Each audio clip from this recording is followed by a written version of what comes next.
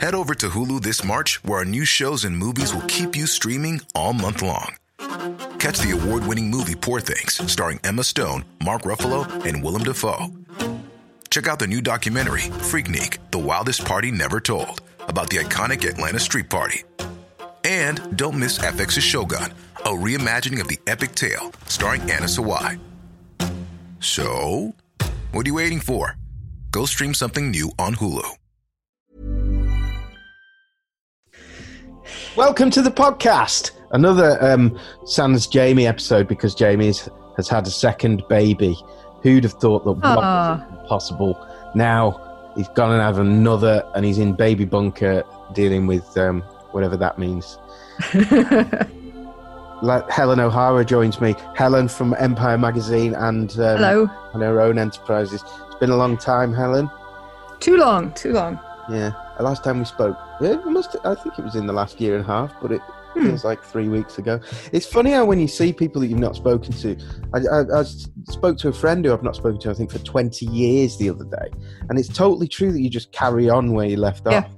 Yeah, I've I had a similar friend actually who was Portuguese, came to our school, went right through school with us, and then had a baby quite soon after she graduated. And so we vaguely kept in touch sometimes on Facebook over the years, but not really. And when we finally actually found ourselves in the same city, it was exactly like we'd never stopped talking. Which is why I don't want to go to any school reunions ever. Because it's like, you have in your mind, you'll think, well, the people who picked on me, they'll have changed. They'll be more mature and they'll feel sorry for what they did. And they won't. They'll be exactly the same. You show up and the first thing they'll do is like give you a wedgie or whatever.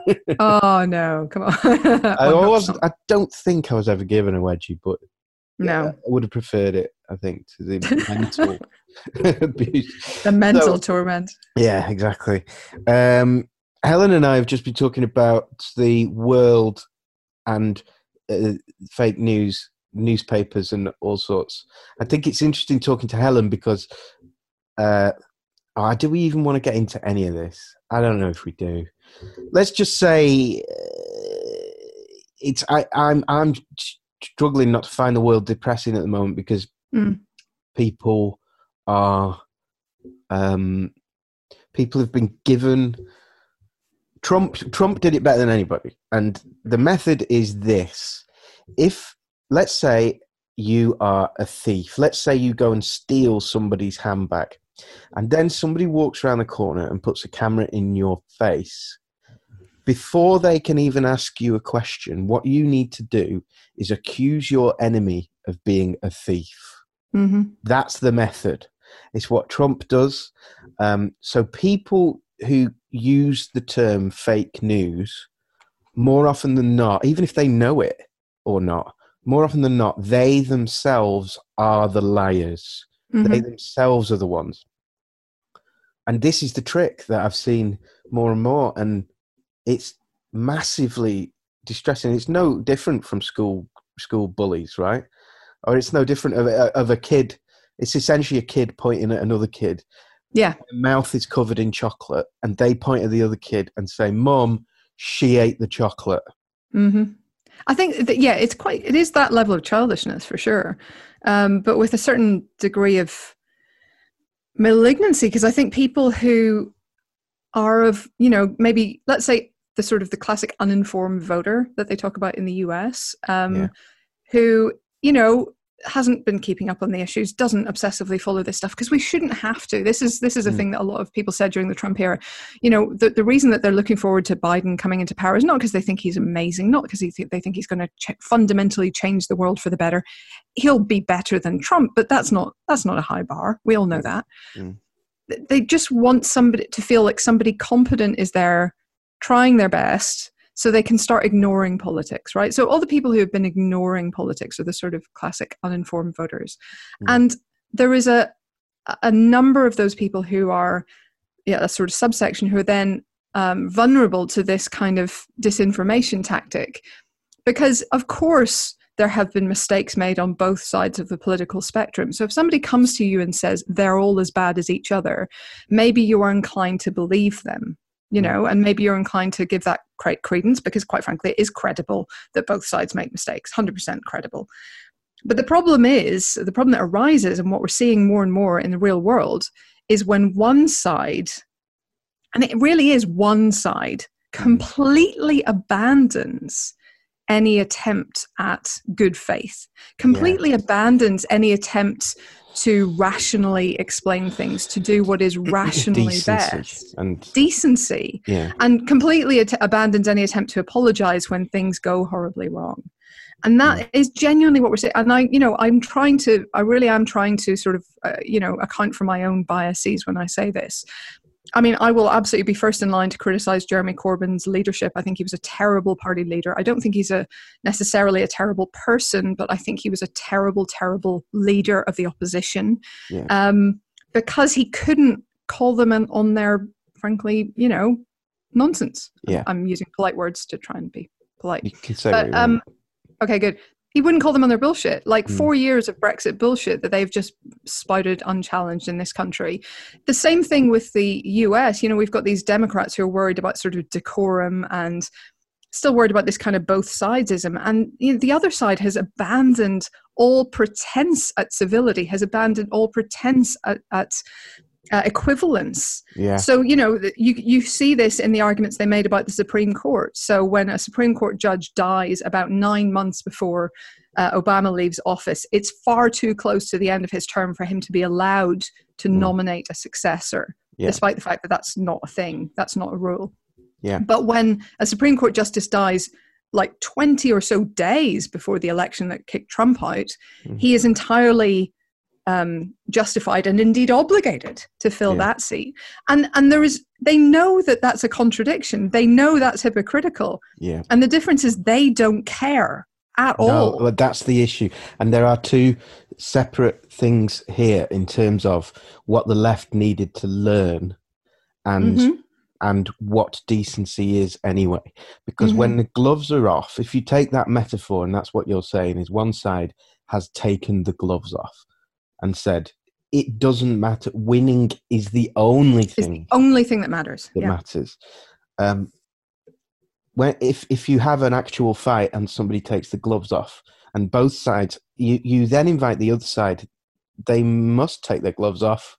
And either way, the fight only ends in one way, which is a horrible, horrible, bloody mess.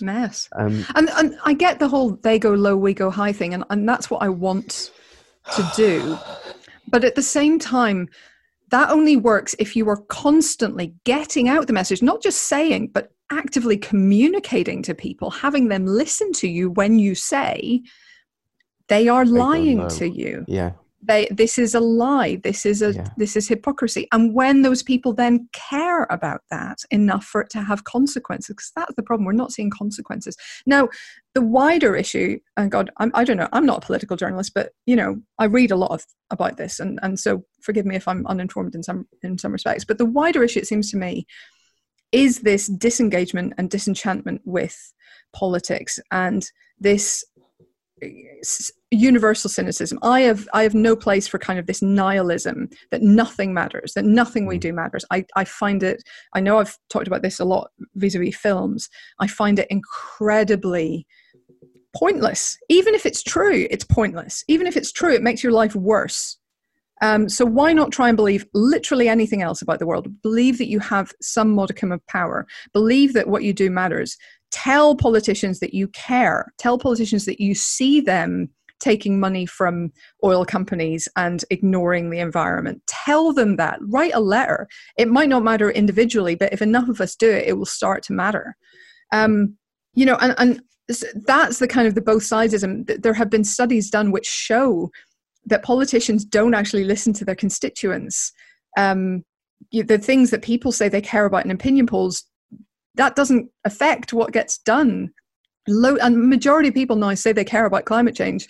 That's not enough. We need to act like it, and we need to communicate to them that we are serious about this in the hope of having something change. Because at the moment, we've got one side who are merrily watching the world burn to own the libs. Yeah. And I mean, they're a death cult. They will literally allow themselves and each other to die of COVID rather than wear a mask because, they think that the people wearing the masks are liberals. It's this mindless hatred is kind of all encompassing.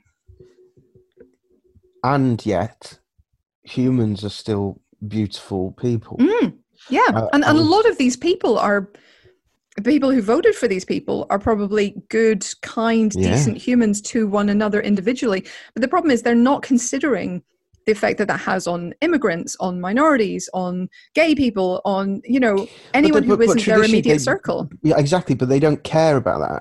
And I have got some truck with that because it's a traditional part of our ecosystem, if you like, is that you tend to have, you have issues.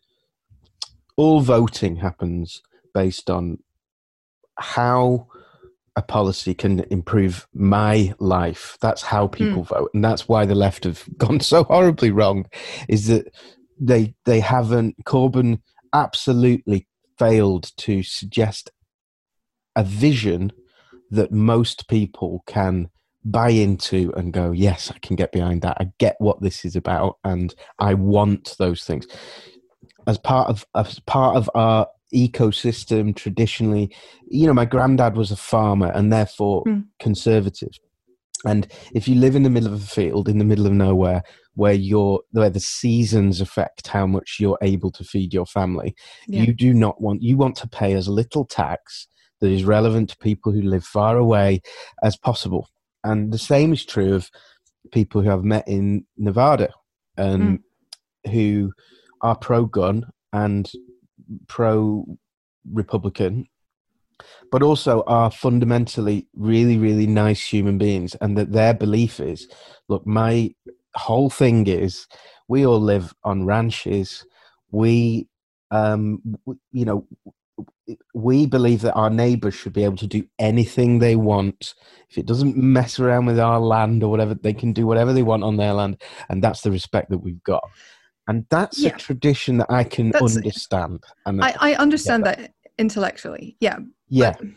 Practically, I know that farm doesn't get to exist without the cities that it's also feeding, and therefore you have a social responsibility. But just driving on roads and educating your children, and I mean the problem is, of course, that one of the things that the right wing has done, and part of their kind of bad faith move, I think, has been to actively try, since Thatcher and Reagan, to actively try to break down the post-war sort of social contract, which was this sense of unity that came out. It was fostered during the war years, and it also grew organically during the war years, just from the fact that people were meeting and working with and living and dying alongside people not of their own social class, of their own racial group, of whatever else. They were being exposed to each other in a way that we don't always get. And that created this sense of unity, which they literally are trying to tear apart. And one of the ways they're trying to do it is by making public services worse. They are actively trying to put pressure on the NHS, for example, so that when they say we need to sell it off, we as a country will go, you know what, something does need to be done. Yeah. But that's a choice. It's not that the NHS is inherently dead. I can have truck with individuals who, for me, it's the difference between being self-employed and employed. I've spent most of my life self-employed. I am now mostly employed, and I'm happy to pay more tax now that I'm employed. It's different when you're self-employed because you don't know what's around the next corner. Now that, from an individual basis, that is probably healthy, that we have a variety of views, that things that seem to matter selfishly to different people. What you're talking about, which is the scary new thing, is the active destruction of the other. It's it's seeking to destroy, seeking to dismantle those things. And maybe part of what that comes from, unions, for example, in the early days, unions were quite conservative in some ways in the early days, because the message was about, fundamentally a union is about a bunch of people who are collectively getting together for their benefit. Yeah, Not and they could be somebody they could be very, very corrosive to the rights of other people. And for example, racist. You'd get a lot of unions that were closed shops to black people, for example. Yeah, yeah. And so that kind of flag flying, torch burning thing can go both ways. It and can. It isn't necessarily a healthy thing. But you know, the thing is, like, I think again, this is the part of the disenchantment, isn't it, that came out of the Reagan and Thatcher era, this disenchantment with unions and the attacks on their power, because there have been unions that, you know, historically behaved really badly. I don't think any of us, I'm very left wing. I'm not going to stand up for the Teamsters in the 1960s because they were mafia ridden and corrupt up the wazoo. There's no question. Yeah. But at the same time, you know, unions have given us sick pay and holiday pay and the weekend, you know, and the concept of bank holidays, and all of incredible things that we take absolutely for granted came from union activism. And there are things like this that collective action can do.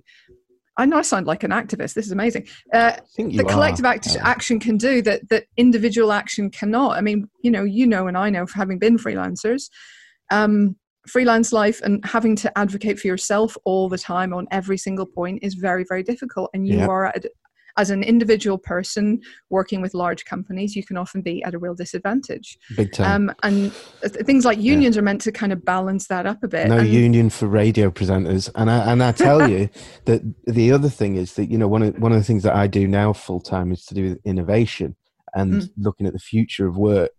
And that actually, in both cases, that like the company that I used to work for, that you might be familiar with, certainly there was no union in there for the job that I did, and the business would have been better. Their business, their money would have increased if they'd had a mechanism to really listen to people on the front line. Yeah.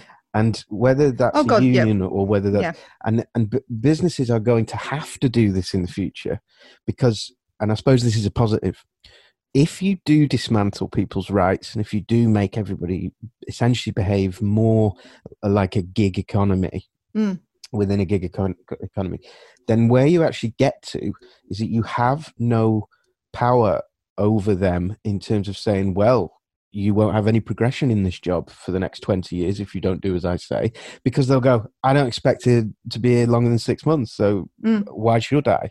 So if you want a workforce that will stick around, if you want a workforce that actually believe in what they're doing, you have to start looking at things like a genuine sense of well-being amongst staff, genuine innovation, genuine progression, and not fake versions of it, because people are it's really hard for me to take a lot of companies seriously when they talk about this stuff, because you know, fruit in reception. I mean, because you know, the trade-off that they're proposing is essentially, you know, certainly in journalism, and okay, journalism is an industry in particularly bad shape in some respects right now. But what you're looking at is, okay, you're going to have a newsroom that's half the size or a third of the size that it used to be. We expect you to produce more, not less, because we're now keeping our website updated, or our podcasts, or our video spots, or whatever else that particular organization is doing. So we expect far fewer of you to do far more for far less money, but it's okay because we have a therapist on call you can talk to when you get overwhelmed. And, you know, that is not actually, that is not something work, Helen. But this is it. It's not just bad for the newsroom. It's bad for the whole of society, because what you have is our whole generations getting burnt out. You have whole generations who will never be able to buy a house. Yeah. You have whole generations who can't afford to have kids and maintain a, you know, not just a sort of middle class lifestyle, but just like a safe lifestyle where they know they have enough income to look after that child. People are making very rational decisions. Yeah, it's horrific. But just like with climate change, you know, essentially the point with climate change is it's us that's going to get damaged. The planet's fine. Like, the planet will burn us all, it'll flood us all, we'll all disappear, and the planet will become something else. In terms of, like, is Mother Nature going to stop existing? No, we're going to stop existing if we don't stop pissing around. These middle generations, Go on. Yeah, I mean, well, that approach, I hear that a lot as regards climate change, and again, that feels nihilistic to me a little bit, just because. And I know you don't mean it that way, but like, the thing is, right? I'm trying to get back position on my beanbag.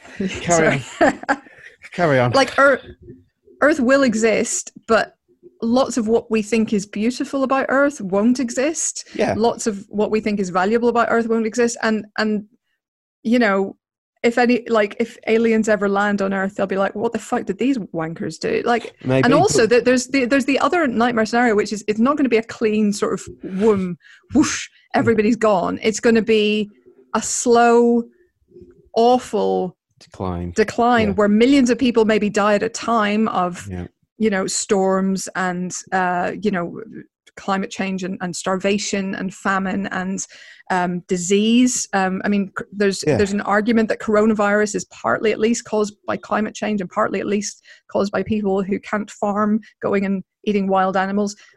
This is, you know, this is real shit, and it's going to be like centuries of shitness that destroy our civilization, but they do not actually destroy us, and we're still there scrabbling out a living. We're just reduced to the Stone Age. This is not a cool scenario. No, I don't think it is a cool scenario, the nihilistic thing. I'm just making a statement of fact. No, I know what you mean. Yeah, I do know what you mean. Which is to say, the drivers to save the planet need to be not about saving the planet. The message has been poorly communicated because like with Jeremy Corbyn, we have to start from a starting point, just like so post-war, as you said before, essentially world wars happened. People came back and said, we've proportionally, those of us who work in the factories and earn very little and are in danger, we've died a lot more than the people who own the land. So we now demand something different, and that's where the welfare state and Labour all came from. So, what was my point? Climate change. We need something similar with climate. But that is it's right, but it's also a selfish driver because all of us act selfishly. I've sat down with friends who say, I would happily pay more tax. I believe, and I say to them, then pay more tax. You can give the government money. You can donate money to the government. And of course, they don't want to give up their mortgage and their whole house, and they don't want to live in a kibbutz. Otherwise, they would be doing it. And we have to start from the point of view that it is selfishness, which is a huge driver, whether you've just come out of a world war or not. And so the message that's given to people can't ever be, do this in order to save a planet in 200 years.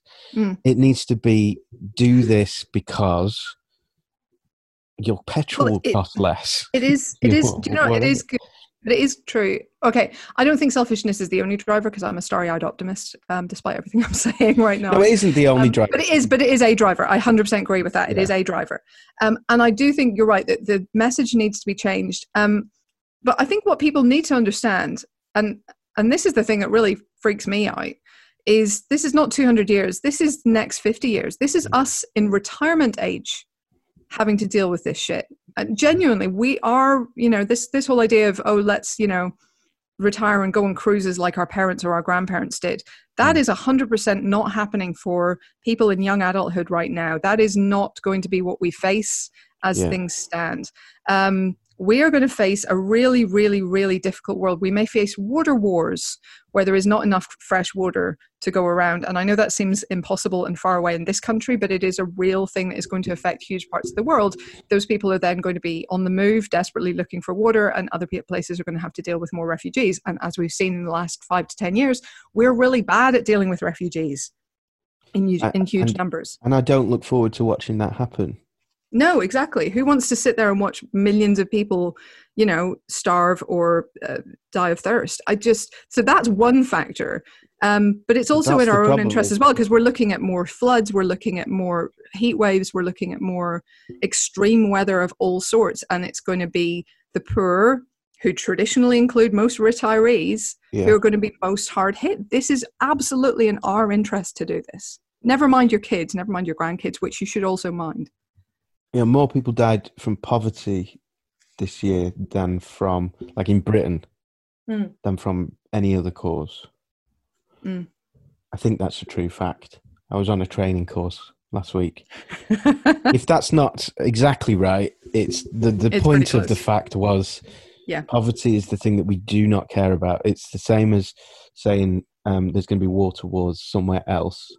As long as we are not the ones experiencing it, and as long as it's not real for us, it's too easy to say, "Oh dear," and just it is, and we and it's a bad impulse on our parts. But I think also we need to be reminded of this. I think we need to be reminded that it's not. The whole greed is good thing. I mean, that line, by the way, in Wall Street by Oliver Stone was meant as satire. And instead it's been adopted by entire generations as like their motto and their idea of cool. Like I think we've got to flip socially a little bit. I think we've got to be, this is a little bit getting back to the left wing taking the gloves off, but I think we've got to be more judgmental of bad behavior. I think we've all got to be a bit more like vegans are. And I don't say that lightly because I don't actually want to be vegan, but I understand that they are right. I mean, global food production is a massive contributor to climate change. And if we all ate vegan, it would be a much, much, much smaller contributor. I don't want to give up dairy. I don't have any plans to, but I feel like I should. And I'm beginning to feel like, at the very least, we should all be feeling more like that about everything. Like people should be made to feel guilty about having unnecessarily insane cars. That should no longer be. I don't think guilt works. Young women should not sleep with guys who pull up in a flash car. Like I'm just saying that right now.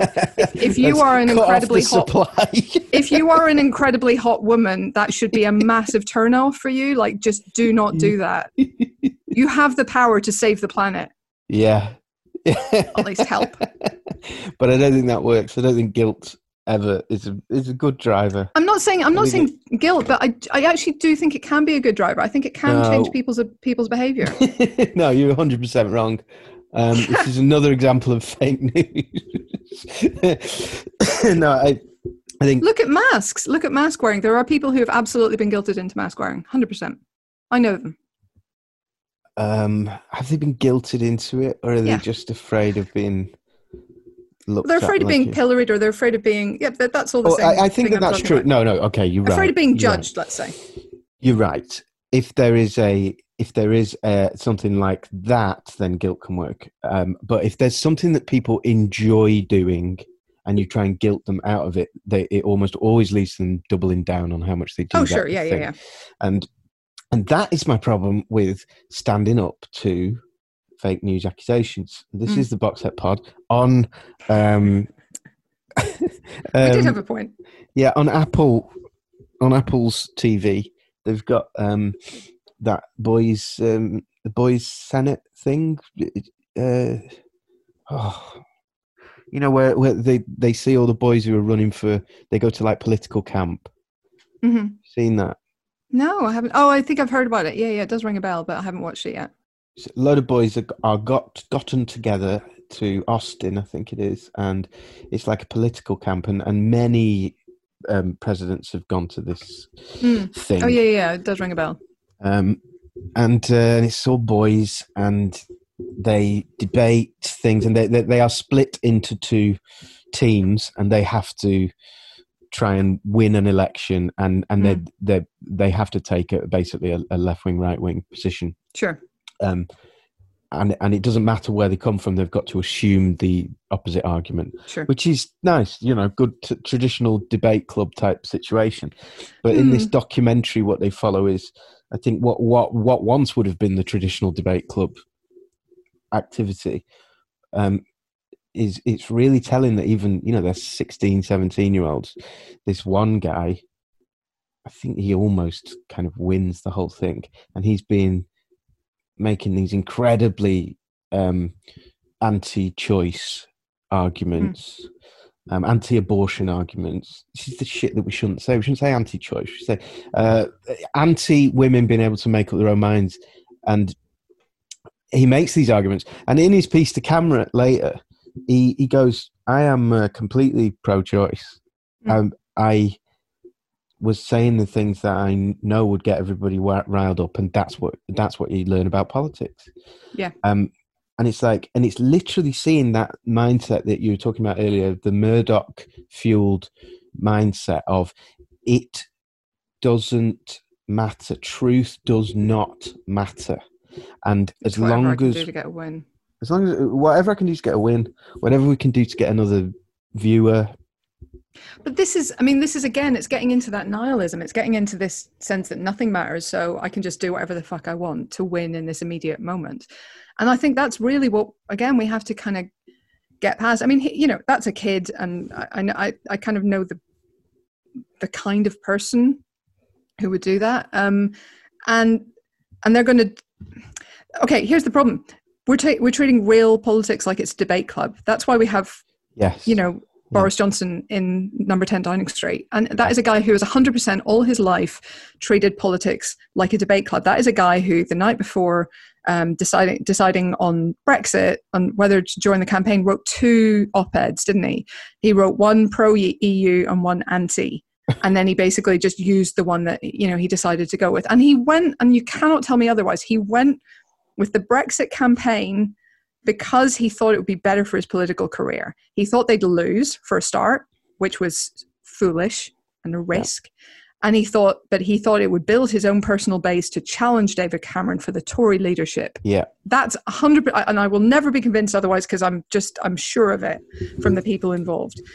That's not a guy who treats the actual real world consequences of his actions as being nearly as important as his own ambition. And that's what we have to move away from. Like, we have to start acting like there are consequences, because there are. Like, I mean, Trump didn't care. Trump also expected to lose. He was planning to launch Trump TV on the back of his campaign. Yeah. He was horrified when he won. He was horrified. 4 years of marketing for his Trump TV. It's talk about a platform. Well, this is it. He and Melania was horrified. She didn't think, none of their inner circle thought they were going to win, and it was an unpleasant surprise. And it should never be that. You had the courage of convincing. And the problem is that you don't find this funny, and I find it hilarious. Look, I find it. I can think things are funny and horrifying. This is the Tucker and Dale versus evil of like real life politics. Yeah, I mean. It is horrendous, but at the same time, what precursed this in Britain? I remember when Jamie and I did a show on BBC Six Music, and it was 2010, and we walked into the studio, and a very famous broadcaster, who certainly is a champagne lefty, was on air before us, and we walked into the studio, and he was about to hand over shows to us, and he was watching the TV in there, and he said the words, "That's the Labour Party out of business for 20 years." And he was looking at the screen, and it was when the vote had happened to pick Ed Miliband over David Miliband. And he was absolutely right. Ed Miliband, who, by the way, apparently does a great podcast, and like so many ex-politicians, shows how smart and erudite and great he can be now that he's not trying to be an actor. I watched Ed for those years, and I had no doubt whatsoever that he was not going to be voted in, because this is a huge. I think that entertainment should be taken seriously. That's my motto in life. Full stop. Which is why when we had the Fatima the ballerina's next job might be in tech thing, I hate people who are entertainers or journalists or media people. I hate them being discredited or just being underestimated, because these things are crafts. They are difficult. They are not. They're things that are supposed to look easy, and most people, if they did it, would look like a tool. Anyway, the point is, I hate the fact that I am not saying that what Trump and Boris have done. I don't respect what they've done, but I am saying that the prerequisite for who you have as a leader needs to be not first and foremost, but it needs to be equally as important that they've got content, but also they are the lead singer of the band and not the drummer. Don't pick the drummer. If Chris Martin wasn't the lead singer of Coldplay, they would not have sold any records, right? The drummer is not as good. And Labour just kept putting up the drummer. And it doesn't matter how brilliant they are. I think you would be a brilliant Prime Minister, Helen. I think I would be a brilliant Prime Minister. But based on maybe our accents or maybe the way we look or whatever, ultimately you still have to get a majority of people to vote for you who are your natural enemy. Or you need to at least aim for that. You need to think about that whilst also energizing the people who would vote for you. Yeah, and I think that's one of the ways Corbyn. And Boris was a shoo-in because we were hungry for being able to. For people were hungry for being able to say, finally, this person doesn't sound like they're lying to me, even if they are liars. So you get an old man on a stool in the middle of Texas in a bar who talks shit constantly can look at Trump and say, I know what that is. I know who that is. He talks shit just in the same way that I talk shit. What they're not getting is this vision of blandness that had come before. And the most upsetting thing for me is the PR control that came post Blair, and Blair was very good at looking into a camera and communicating with people. But the control from that point on, if you look at Gordon Brown trying to talk, Ed Miliband trying to talk, Jeremy Corbyn trying to talk, it's just really poor communication skills. So what's left, what fills the vacuum, is people who don't give a fuck about what their communications people tell them, because they're such bumbling their personalities that we vote for the personality. I mean, no, I completely get the power of personality, but I just think we as voters, I guess, and certainly as just human beings on the earth, have got to start looking for something in addition. Like, I just, I would 100%. We have to pick the better person. We have to get involved with the parties. Yeah. And make sure that a person is selected. Because to talk about box sets for 1 second, and I justify this podcast, by the way, and it all being about TV and the media. What's the series of unfortunate events? Yep. So Patrick, what's his name? Neil Patrick Harris. Neil Patrick Harris. Oh, if you've seen the Jim Carrey version, very similar Jim character. Carrey, yep. I want you to imagine that you've got a vote. You've got to vote for who you would like to be Prime Minister.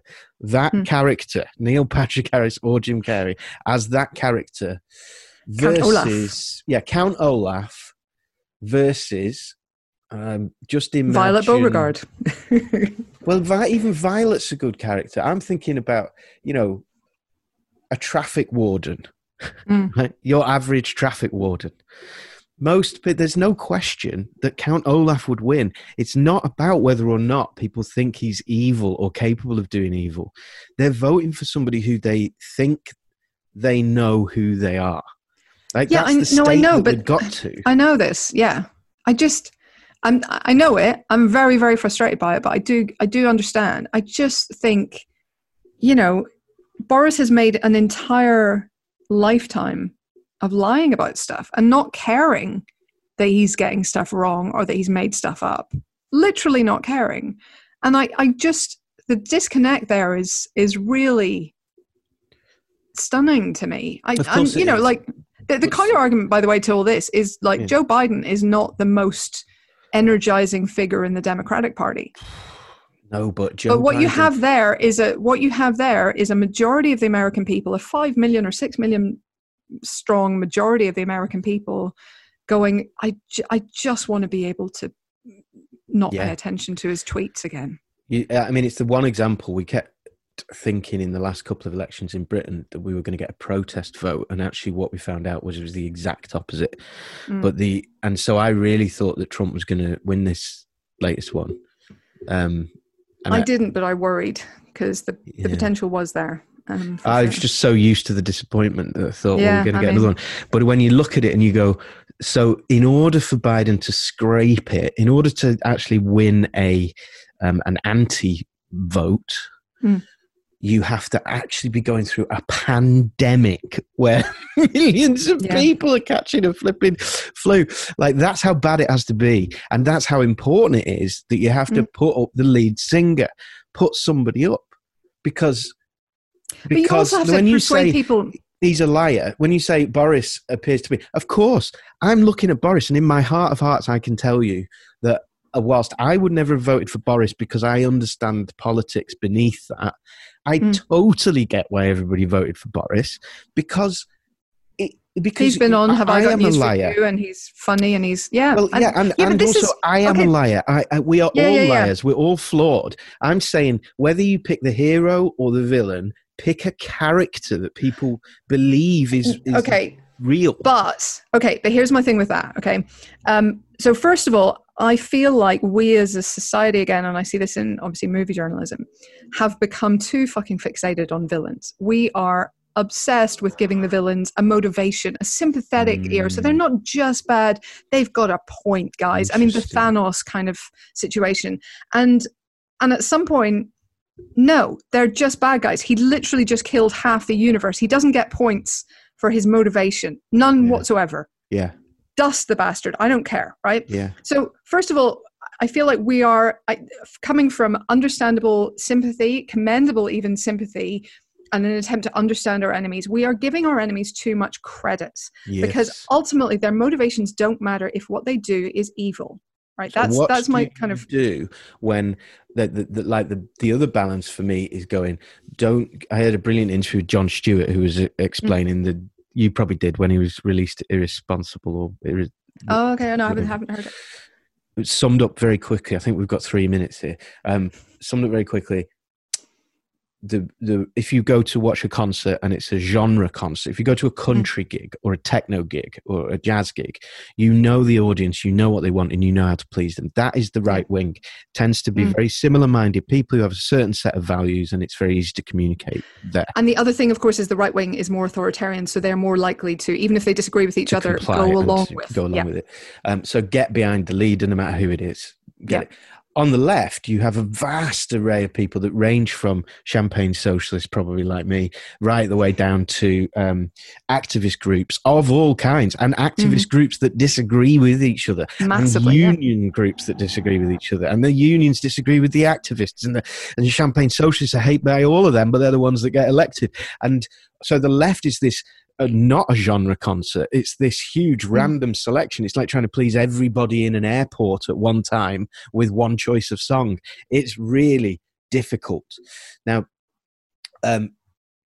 one of the lies that are being spun, that method of sticking to this narrative of like fake news or whatever the agenda is, whatever the bullshit is, it wears us down. It makes us feel exhausted, those who believe in actual balance or truth or whatever.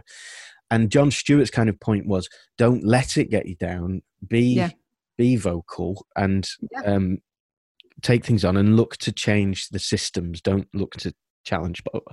So if I see a YouTube video that's got 300 comments on it that are all slagging a journalist off, for example, in that situation, I don't write a comment on there at the moment, and I'm of two minds. Should I get involved there, or am I just joining their party? Or, like, ultimately, if I comment under a video by some idiot, am I almost giving it the mind of another commenter, or am I actually adding a click?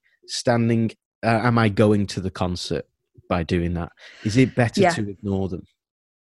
I mean, I think individually, one by one, it's not.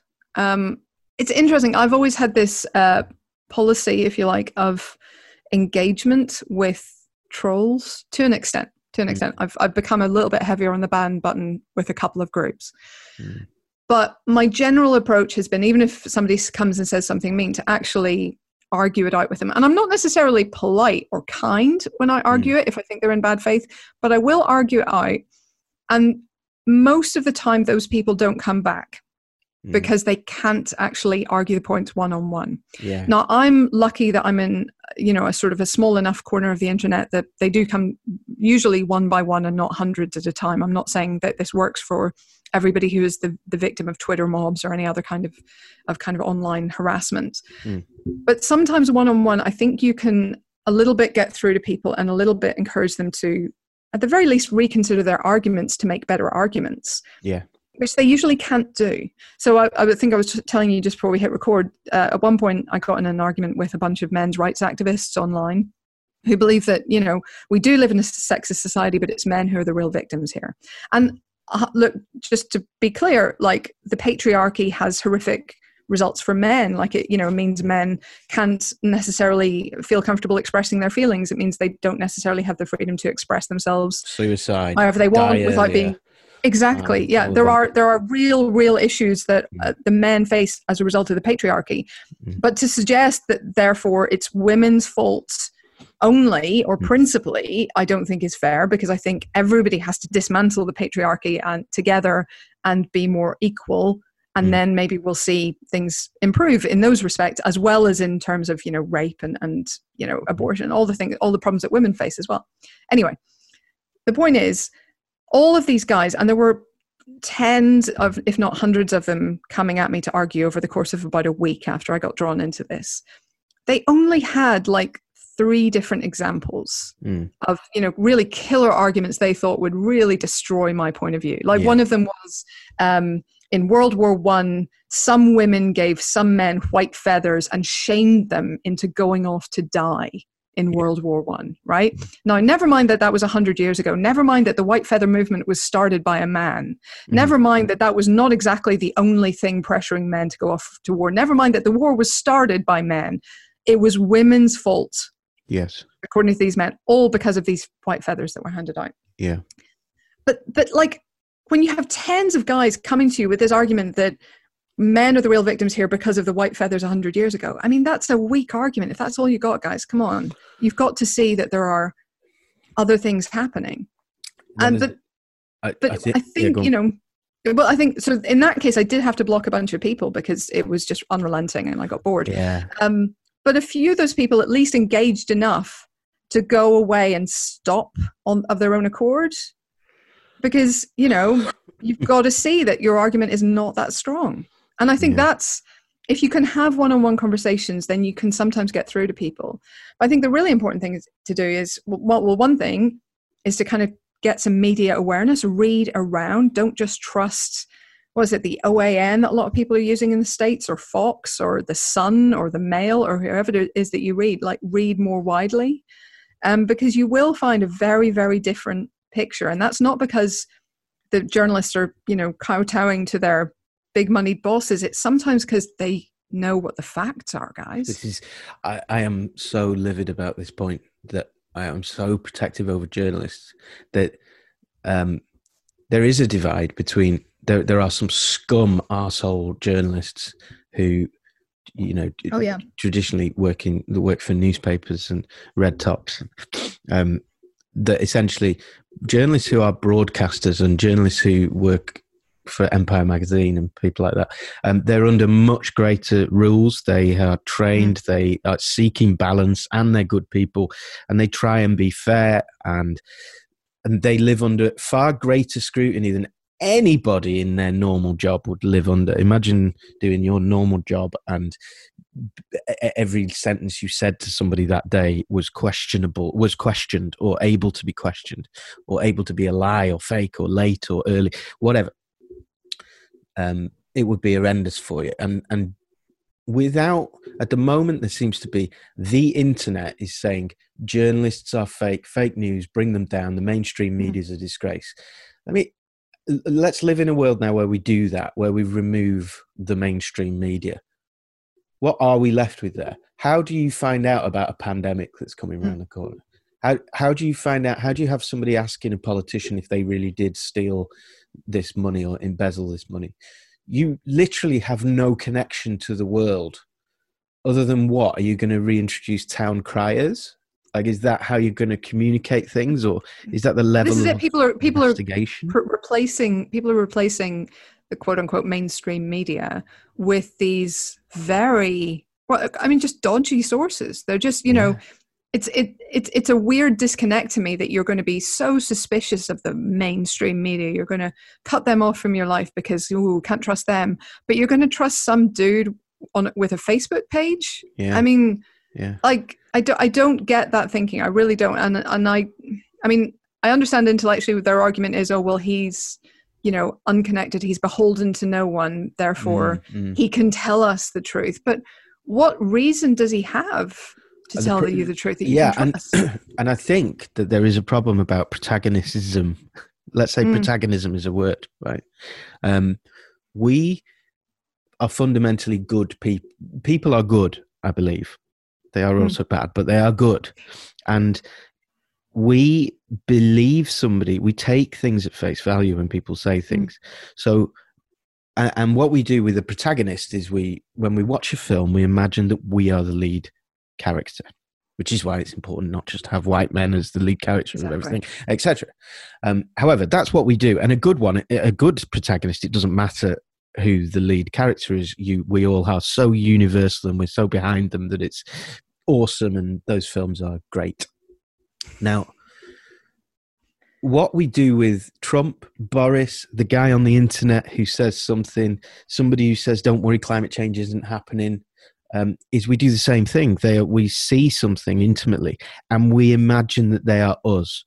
So when Dominic Cummings gets sacked finally, people are in tears. Some people will be in tears because they'll be saying this is cancel culture, it's disgraceful. What they're really doing is imagining that they are Dominic Cummings and saying he's a human being and this hurts. I shouldn't be gotten rid of.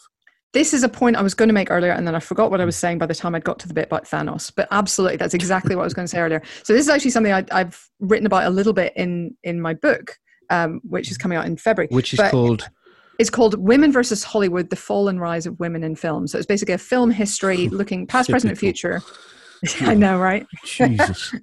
But it's basically, it's just looking at... Men worked in Hollywood as well. What about men, eh? Well, you'll be glad to know, I went through the index yesterday, and there's huge numbers of male names in there. Okay. But... as long as there's a majority, it's fine. Carry on. Yeah, for sure. But this is the thing, right? So there were women at the sort of early dawn of Hollywood, the silent era. There were women who were directing and producing and editing, all sorts of jobs. But as Hollywood became more professional and more of an industry, women were forced out because that was not compatible with the day. You couldn't have a woman in a position of power. It just made you look weird, you know? And then it's literally only in the last 20, 30 years that women have really begun in any kind of numbers to work their way back in. And they still make up no more than about 12% of feature directors of major Hollywood pictures, despite being about 50% of people going into film school, and they have been for 20 or 30 years. Anyway, so that's all kind of happening behind the scenes. But my point here was about exactly what you were just saying. What were you just saying? Protagonism. This tendency we have to... No, it was after that. What did you say after that? That we are putting ourselves in their position. So Dominic Cummings or whatever. Oh, yes. Okay, right. So when I got to the chapter about sort of Me Too and stuff like that, yes, what you run into, what you find with a lot was... Let's say with Mel Gibson, right? Yeah. Who is a very popular guy historically in Hollywood. He's well liked by his fellow castmates, his crew, his directors, everybody else. Yeah. And then, of course, Mel Gibson happened. Yeah. Mel Gibson happened. And what you have is a lot of people lining up to give him a second chance. Right. So you had a lot of people in when he was hired briefly for, I think it was The Hangover Part 2, I think he was going to be in. Right. He was actually hired, and then there was basically a revolt from the cast and crew who went to the studio and said no. Right. Essentially, this is well documented. This is not coming from me. Yeah. And you had some people who were very uncomfortable with that in the cast and crew because they were sort of saying, essentially, where he goes, so might we. And it is this tendency that we all have to acknowledge our own faults and say, well, yes, I've lied too. I've been hypocritical too. Maybe I've sometimes had a racist thought too. I've sometimes had a homophobic thought too. I have been unkind to a whole other group of people only in the privacy of my own head, but I have done it. Times that I had drunk driven and had a massive verbal bender about the Jews. I more times than I've had hot dinners, Helen.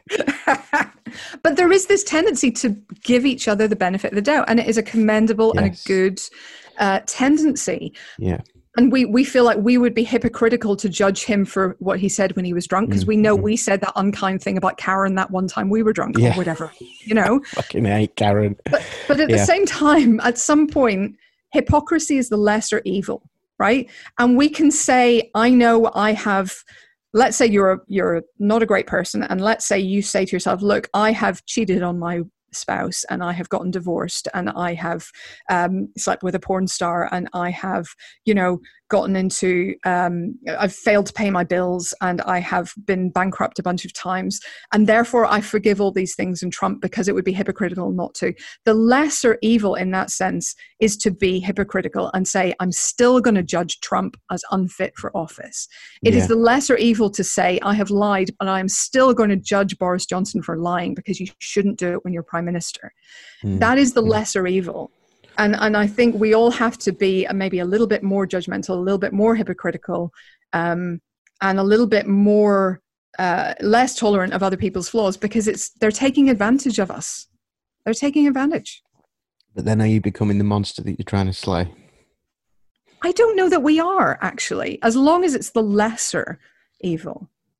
I just don't think, I think if you're running for public office, or if you're trying to pick up $1 million paychecks for starring in a film, it's okay to hold you to a slightly higher standard.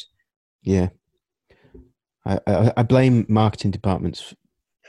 It's like how to... It's not even, sorry, people with marketing departments. I don't mean that. I mean, there is no place for nuance. But there has to be a place for nuance in some way, shape or form. Or at least you don't have to be nuanced to have rules.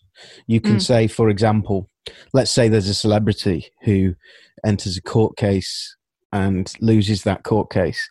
And then as a studio, you fire that person. That's perfectly fine. If those are your rules, do it. But I kind of want to see the rules. Like, I believe it would help everybody if you said, here's what we're doing, and here is why we're doing it, and here's the logic that backs that up. And I think some people do that, but some places do that. Well, in studio cases, for example, a lot of the time, those kind of employment contracts will have some kind of morality clause. Now, not every piece of behavior will be spelled out, but there will be a general morality clause in many, many contracts of that sort. I don't know about obviously any specific ones because we're talking hypothetically, but that's a thing that exists in the world. But I don't think that's communicated to us. I don't think. I think that the line of... I feel like we're pretty clear on that. Do you not? I mean, I just feel like if you heard that celebrity X stole a car and was then let go from their unrelated to cars job, you'd be like, I kind of see why they had to do that. No, I don't think that's... If it was unrelated to cars, like if they'd been arrested, let's say somebody had been, well, let's go the full hog. Someone committed a murder and they went to prison for 30 years. Okay. When they left prison, i.e. served their time, that's a different thing. Should they be allowed a job as, say, an actor? But that's a different thing. That's a very different thing from, say, Mel Gibson. It's a very different thing from your hypothetical with an actor who loses a court case. It's that is a case where somebody, not to be a cliche, but like did the time. They have done the time, though, haven't they? Yeah, that's what I'm saying. No, in my example, they've done the time as well. That's a different thing. So that person, there's no more question of that. Deserves a job. It may well be that the victim's family speaks out. It may well be that huge numbers of people agree with the victim's family. And it may well be that the person trying to give that celebrity that job actually turns around and goes, you know what, this was a bad idea. It's going to cost us in terms of goodwill and, money, publicity and everything else. And they might turn around and think it and change their minds. But, those are the kind of commercial decisions that we allow to happen. I don't know how you get around that. Well, if that person, if there's a question over somebody's head, for example, when Harvey Weinstein is on trial or whatever, and there's a question over the head, and they are in line for court, then yes, I get it, no work. But when when justice has been ruled, for me, that's the point at which, like, if somebody isn't a danger to the people on that set, if they're not a danger to society, in other words, if they are not serving a sentence. I think the point is, right, in that hypothetical, like, first of all, I don't have any problem with a person who has come out of prison getting a job. Like, I think we should absolutely be supporting people back into work, because otherwise you just end up with more people in prison. Like, it's a bad idea.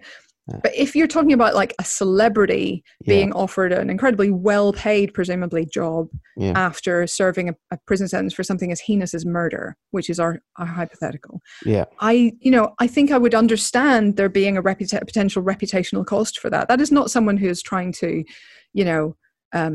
support themselves. That is somebody who is trying to kind of play the system, maybe, to an extent. And the problem is, you don't have a right to other people's good opinion of you. You don't, and you have to deal with that. No, that's true. That's normal people have to deal with that every day. If people don't buy, if the box office doesn't work, the box office doesn't work. So I also get that, commercial organisation, it's their choice. Like, go with their choice is going to be commercial. Yeah. But for me, morally speaking, I start from the point of view that I don't start from the point of view that we live in a world where actors are perfect human beings. And, no, of course not. That's where the problem begins. Is that but they don't have to be, nobody's saying perfect, like but we forgive a huge array of behavior in the idols that we have and we love. We forgive a lot, actually. Doesn't happen in music very much. Musicians can get away with anything. Film stars, nope. A bit like, well, I mean, there's been quite a lot of stories. I mean, okay, this is mostly stuff that was covered up, but Clark Gable was involved in a fatal hit and run. And that was covered up by the studio. So was, I think, John Huston. This was covered possibly up. As a run. That was covered. No, that's a different thing. I know. Can essentially, like, do heroin, hang out of a tree, and then crash a car, and then just go on stage, and that's fine. I know. Look, there are celebrities working today who have been involved in fatal car crashes. Yeah. And that was documented, and that was, known at the time. For a long time, though, didn't they? I think. The one I'm thinking of, it was back in the 80s, and does their name begin with an M? Yeah. Yeah. Well, that person disappeared. I certainly didn't do as well as you would have expected. No, but then you've got things like the. I don't know how much I want to say about this on air. Do you know what? We have to stop. I am 20 minutes late for someone who's waiting for me, and I'm too addicted to this conversation. Do you want to do it again if we can in the next week? Sure, let's do it. So we'll do a part 2, because Helen is going to do a podcast of her own leading up to Christmas about Christmas films. So we should talk about that as well. Yes. But I also think that Helen is so multifaceted and lucidly expressive about the issues of politics and media combined that I thought this might be an interesting thing. If anyone's made it to the end of this podcast, congratulations. Yeah, I'm so sorry for all that. Win a pot of gold. You've been interesting. Thanks, Helen. All right. Talk to you soon. Speak to you soon. Thanks for listening to the Box Set Pod. Bye.